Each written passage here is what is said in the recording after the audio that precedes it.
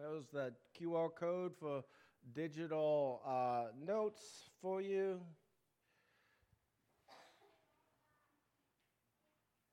The heat is working, at least from my perspective.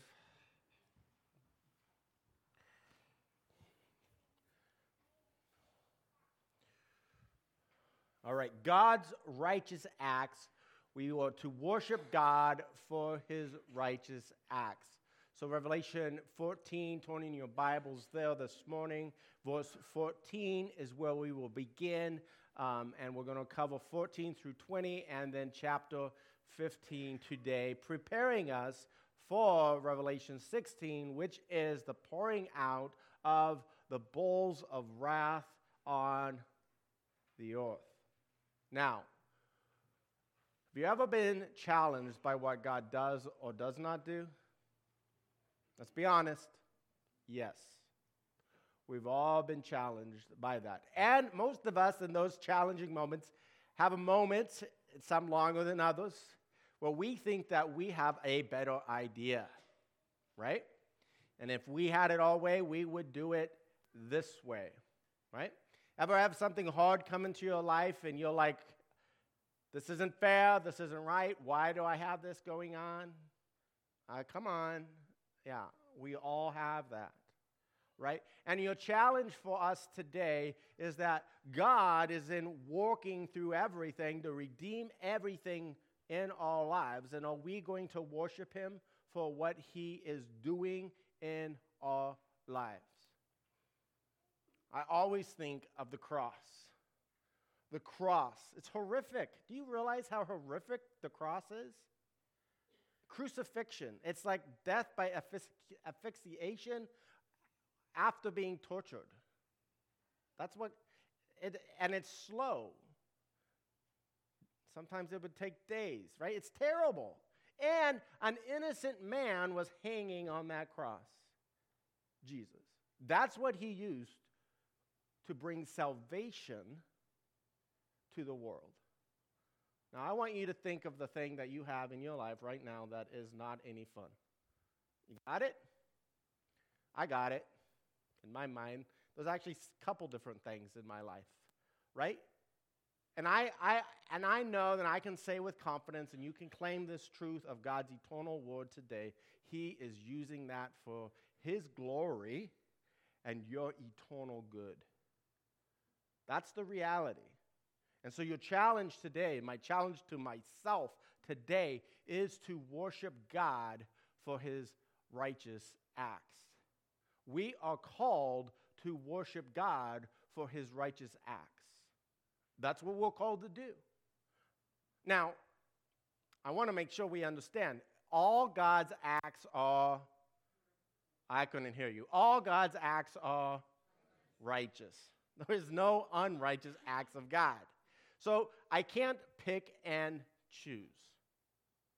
I worship God for his righteous acts. Heather, can you turn the monitor off? Or something's buzzing. I don't know what it is.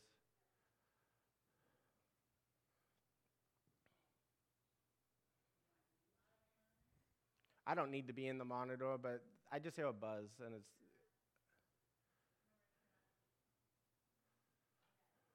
Perfect, gone. Thank you.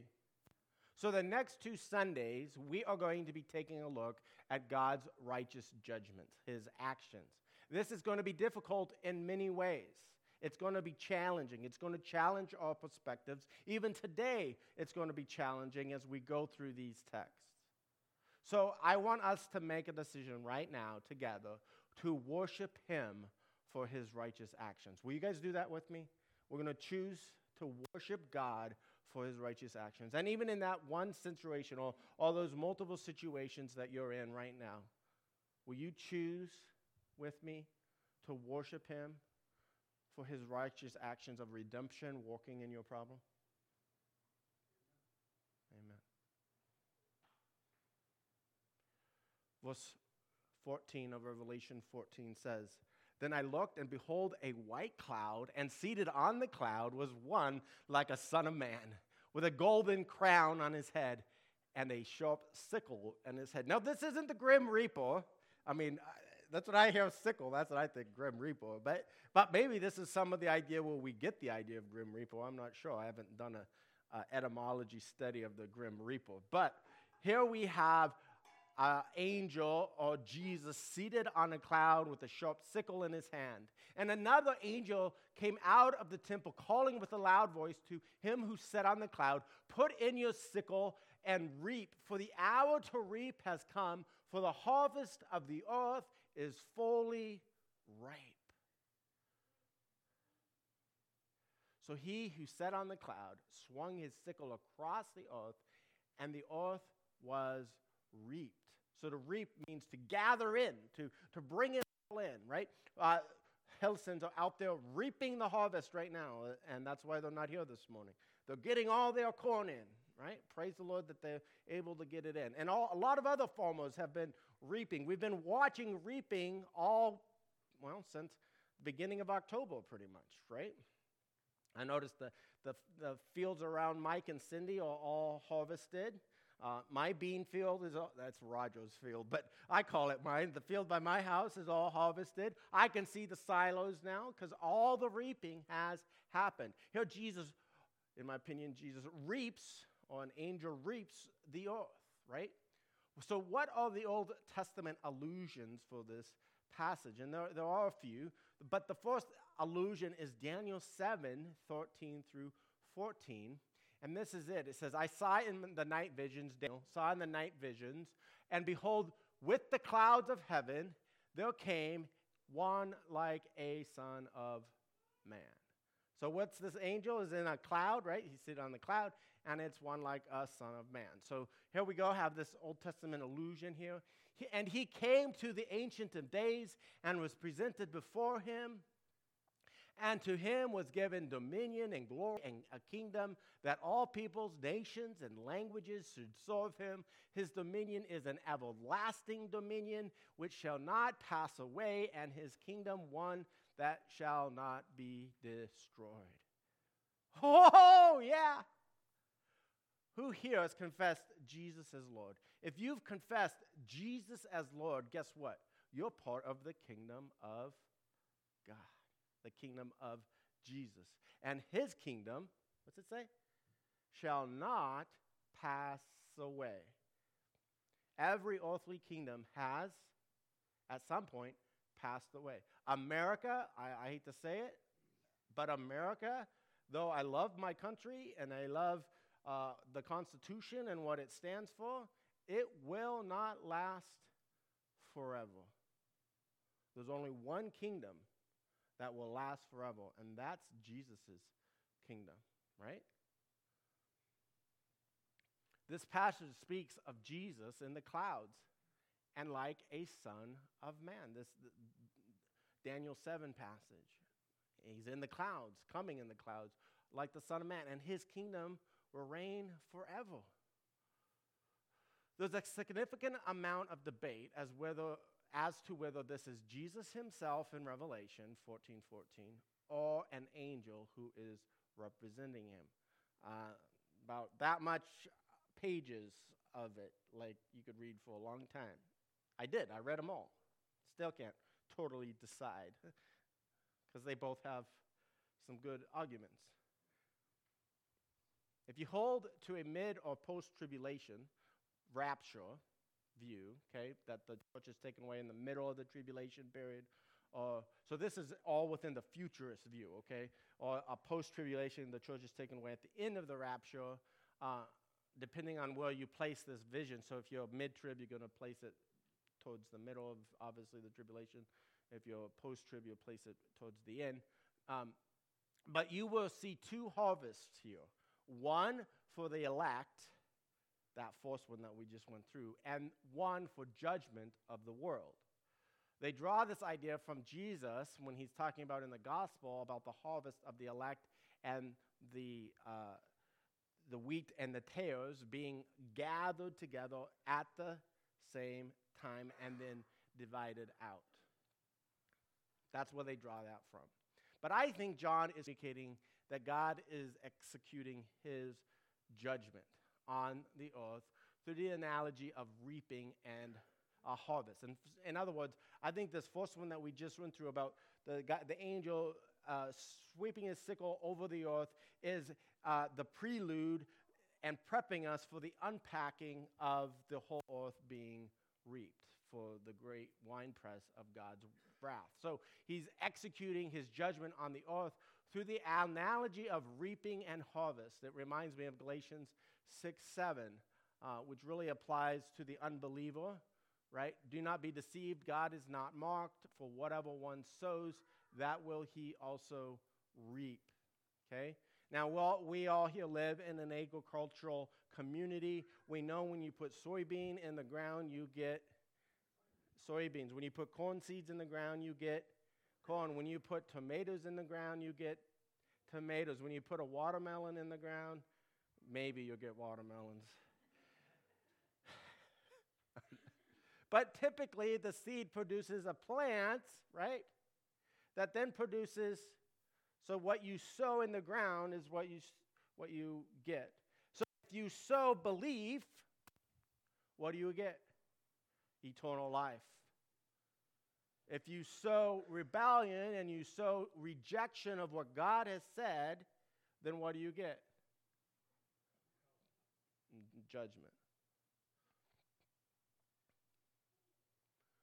So this brings us to the second allusion in the Old Testament, which is reaping the harvest as judgment. And I think the reason I think this is all judgment is these Old Testament passages. Because in Joel 3, it's all about the judgment of the day of the Lord and the reaping of that judgment. It says, let the nations stir themselves up and come to the valley of Jehoshaphat, which is an analogy for the Jezreel Valley, where they gather. It's the valley of Armageddon, or the area of Armageddon, Armageddon. It's a fortress that sits at the end of the valley of Jezreel to keep forces from coming where? To the city of Jerusalem. So this is a battle for Jerusalem, and they gather in the Jezreel Valley. Okay? And this valley of Jehoshaphat is symbolic of that. And it says, for there I, God, Yahweh, will sit to judge all the surrounding nations. Put in a sickle. Oh, that sounds familiar. The harvest is ripe. Oh, that sounds familiar as well. Go in, tread, for the winepress is full, the vats overflow, for their evil is great. Multitudes in the valley of decision, for the day of the Lord is near in the valley of decision. The sun, the moon are darkened, and the stars withhold their shining. The Lord arose from where? From Zion, from Jerusalem. He utters his voice from Jerusalem, and the heavens and the earth quake, but the Lord is a refuge to his people, a stronghold to the people of Israel. If you confess Jesus as Lord and believe in your heart that God raised him from the dead, then you are part of the people of God.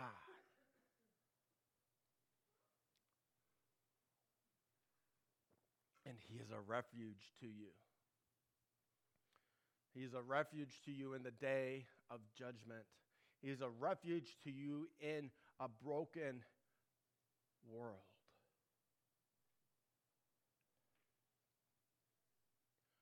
This reaping then takes place at the culmination war of the day of the Lord.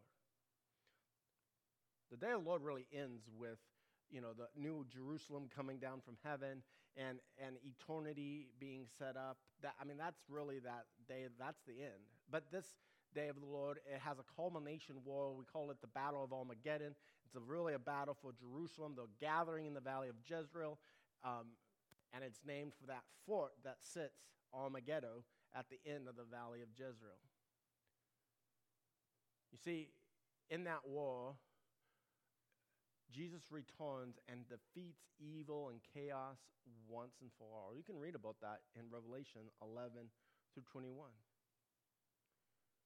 He comes riding on not a donkey like he did the first time, but a white horse, right? And he conquers with the word of his mouth, speaks the word. Worship Yahweh for his righteous acts of reaping the harvest of the earth. We worship him for what he is going to do. And we worship him for what he is doing. Revelation 14:17 says, Then another angel came out of the temple in heaven, and he too had a sharp sickle.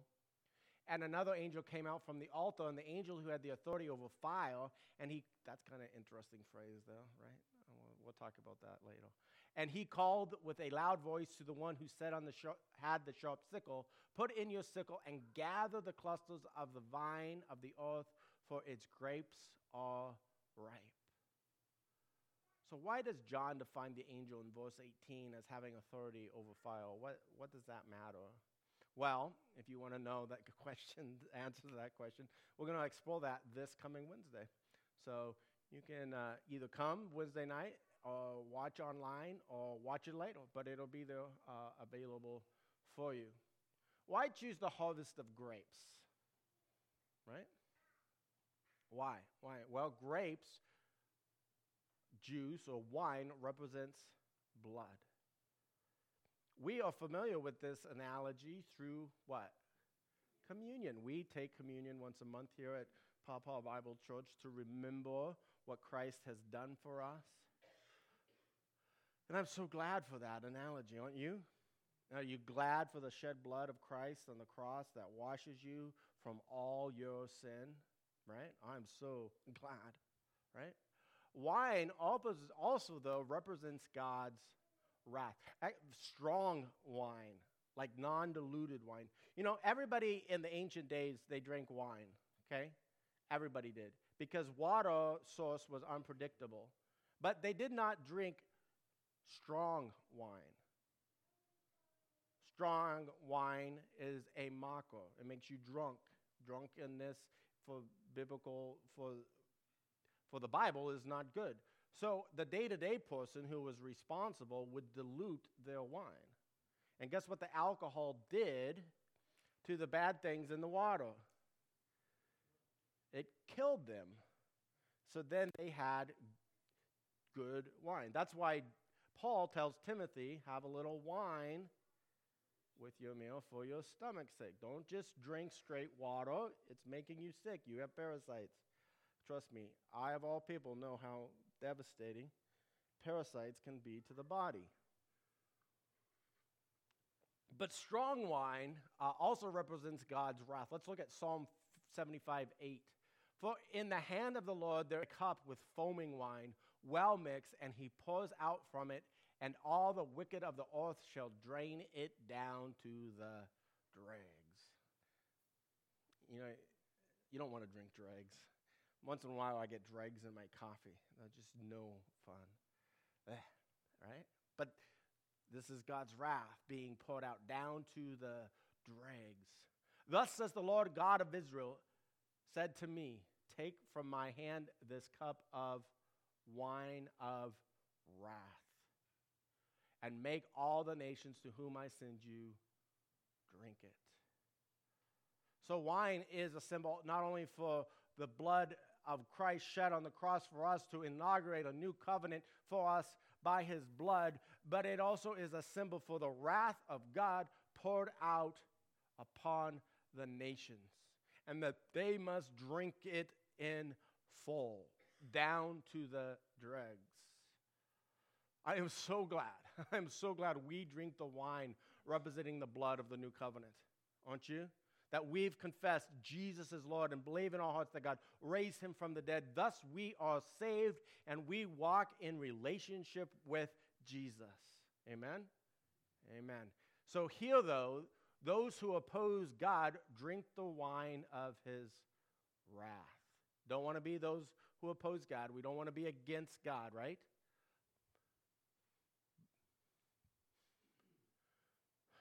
So may we worship him for his righteous acts. Right? Revelation 14:19-20 says, So the angel swung his sickle across the earth and gathered the grapes of the harvest and threw it into the great winepress of the wrath of God. And the winepress was trodden outside the city, and the blood flowed from the winepress as high as the horse's bridle for 1,600 stadia, or 184 miles in English measurement. Actually, English, well, okay, you know what I mean. England, I think, does kilometers, so that's an American measurement. There you go.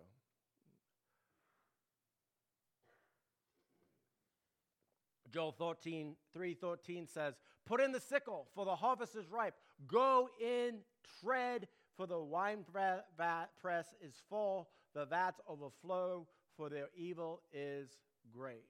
Right? Revelation 19:15 says, "From his mouth comes a sharp two-edged sword, with which he to strike down the nations. He will rule them with a rod of iron. He will tread the winepress of the fury of the wrath of God the Almighty." Now this is Jesus here, right? And he's treading that winepress. Right?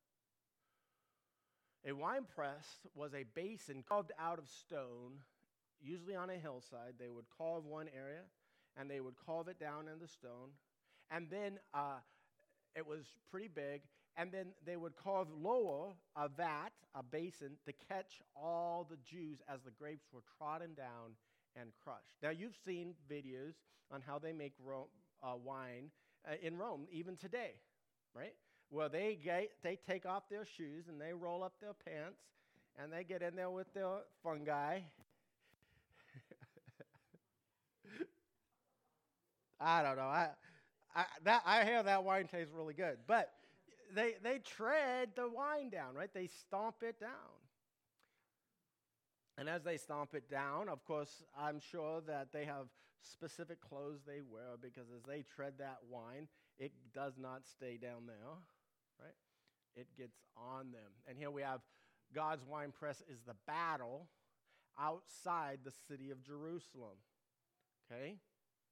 And it's being trodden down, and there is this symbol of blood and gore, and it's gory, right?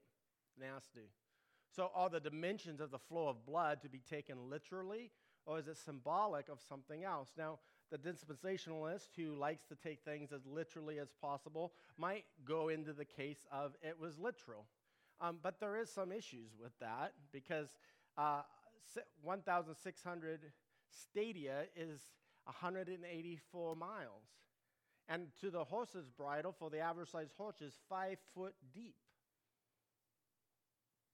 Let's see how there might be some hyperbole here. Right? This seems unlikely unless you consider it, the 5 foot deep, as the splatter of gore. Right? And then, if you're taking it literally and it is the splatter of gore, then it can't just be from Jerusalem up to Tyre or up to the northern Israel, because 184 miles is the approximate distance from Tyre, north of Israel, to south of Israel on the border of Egypt. So these numbers could be representing the battle was in the entirety of Israel. Now, if you like math, I'm not good at math, so that's why there's a quotation mark up there, because I don't do math. But if you like math, then you're going to like this answer. The number 1,600 is the multiple of the square of 4 and 10. I don't even know how to understand that, but there it is. I do know 4 and 10 are figurative for completeness in the book of Revelation. They're figurative numbers for being complete. So it could therefore be a figurative number for complete worldwide judgment. More math. The number also could well have been thought as the square of 40, a traditional number of punishment in Scripture and Apocrypha writing. So, however we interpret this, it does communicate the severity and totality of God's wrath.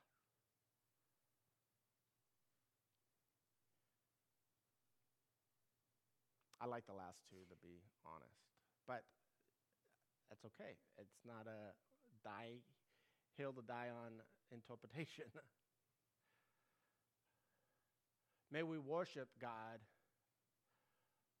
for his righteous acts, that sin will be dealt with, that goodness, the world, will be renewed and restored. Revelation 15:1, then I saw another sign in heaven, great and amazing, 7 angels with 7 plagues, which are the last, for with them the wrath of God is finished. We've been doing a lot of God's wrath these last couple weeks because we're in Revelation. And Revelation is about God pouring his wrath out on the world that rejected the Messiah. And it's actually the Lamb. Worthy is the Lamb to what? Open the seals. And the gospel is continued to be proclaimed and preached throughout Revelation, but the world's inhabitants continue to say, what? No, thank you. No, thank you. They kick the gift horse in the mouth, right? So this is the third sign in heaven. The other 2 signs are in Revelation 12 concerning the woman Israel and the dragon Satan. This sign introduces the last of God's judgment on earth. The wrath of God is finished with these plagues, with these bowls. The idea of finished, telos in the Greek, brings my mind to John 19:30. When Jesus had received the sour wine, he said, it is finished. And he bowed his head and gave up his spirit. What is finished? The wrath of God poured out upon Jesus on the cross is finished. You see, there's 2 ways God's wrath gets satisfied. One is the cross, and it's a free gift to whoever believes. That's good news. The other is on the earth of those who do not receive the free gift. And for them, that's really bad news. But for us who are part of the kingdom of God, it's really good news, because that means this brokenness that we live in is going to be taken away. This sick earth that we live on is going to be restored. The broken veil between heaven and earth that's been severed is going to be renewed. And we will live in a new heaven and in a new earth for all eternity with God. And with each other. I know that's harder, but it will be. Here the wrath of God was finished for all who believe in Jesus. For God's wrath was poured out on Jesus on the cross. Yet for those who do not believe, John 3:36 says, whoever believes in the Son has eternal life. Whoever does not obey the Son shall not see life, but the wrath of God abides on him. Believe. Believe in Jesus. Respond to his work in your life. We believe, amen? And we worship God for all his righteous acts. Will you believe and will you worship?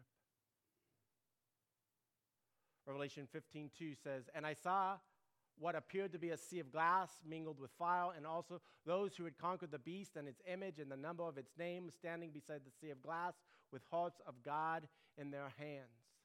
The victorious stand beside the sea of glass, which we know is in the throne room of God from Revelation 4:6, right? They're victorious. They have conquered. They've conquered by the blood of the Lamb. And so we can say with them, victory in Jesus, right? My Savior forever. He sought me and he bought me with his redeeming blood. We know we are more than conquerors through Jesus Christ.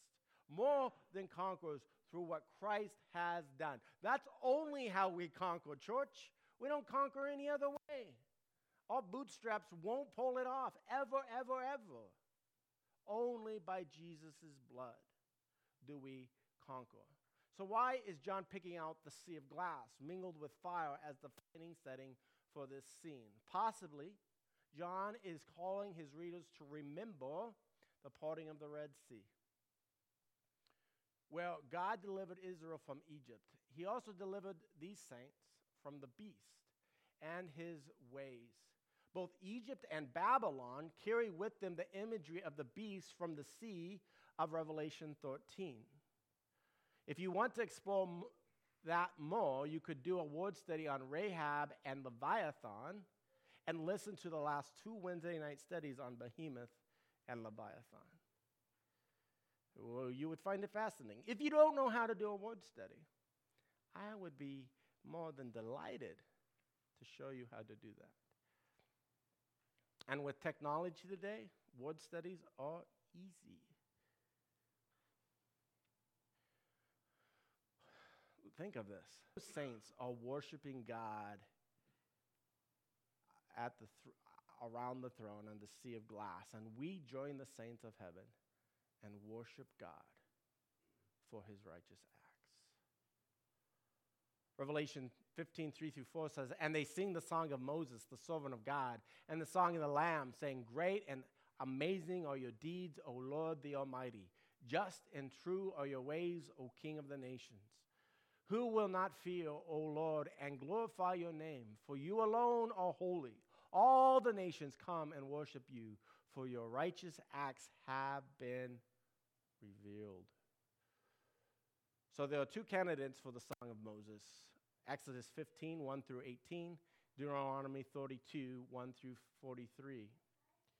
Both of these songs are in agreement with what the saints are singing in this passage. And I would encourage you, go read those 2 songs because they extol and worship God for who he is. The saints aren't just singing about God's righteous acts through Moses. They are also singing of the song of the Lamb. Worthy is the Lamb who was slain. Amen? To receive glory and honor. This song of worship is focused solely on God's power and work. In our lives, we need to discipline ourselves to focus on God rather than ourselves. It comes automatic for us to focus on us, right? Here we have an example of exalting God for who he is rather than what he's done for us. Not that it's wrong to exalt God, what he's done for us, but sometimes we just need to exalt God for who he is. God's works are great, amazing, just, true, and righteous. Do we believe that? Do we believe that in the problem that you're in right now, navigating through? Do you believe that he is working and acting in that issue? And will you worship him? In the presence of my enemies, right? I raise a hallelujah. Yahweh is God Almighty, King of the nations, alone holy, worthy of all glory. Do we believe this? Will we worship him for who he is, fearing him and giving him all the glory? After this I looked, and the sanctuary of the tent of witness was opened. And out of the sanctuary came 7 angels with 7 plagues, clothed in pure bright linen, with golden sashes around their chest. The next vision is of the sanctuary of the tent of witness. John is calling his readers back to Exodus 38 and 39, where it talks about the building of the tabernacle. And with this language, we know the tabernacle was a copy of the heavenly one, as seen in Hebrews 8:5. The temple served as a copy and a shadow of heavenly things, for when Moses was about to erect the tent, he was instructed by God, saying, "See to it that you make everything according to the pattern that was shown you on the mountain." The theme of the tabernacle continued garments of the angels, picking up on the idea of the garments of the priests of Exodus 39, who were serving in the tabernacle as these angels are serving in heaven's tabernacle. Their clothes pure and bright from being in the presence of Yahweh most holy.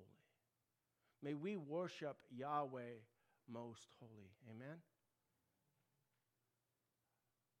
Revelation 15:7 says, and one of the four living creatures gave to the seven angels 7 golden bowls of the wrath of God, who lives forever and ever. Verse 8, and the sanctuary was filled with the smoke from the glory of God and from his power, and no one could enter the sanctuary until the 7 plagues of the 7 angels were finished. The 7 angels were given 7 bowls of wrath of the eternal God. We will see these bowls of wrath poured out in judgment on the earth in Revelation 16. And may we worship God for his righteous acts.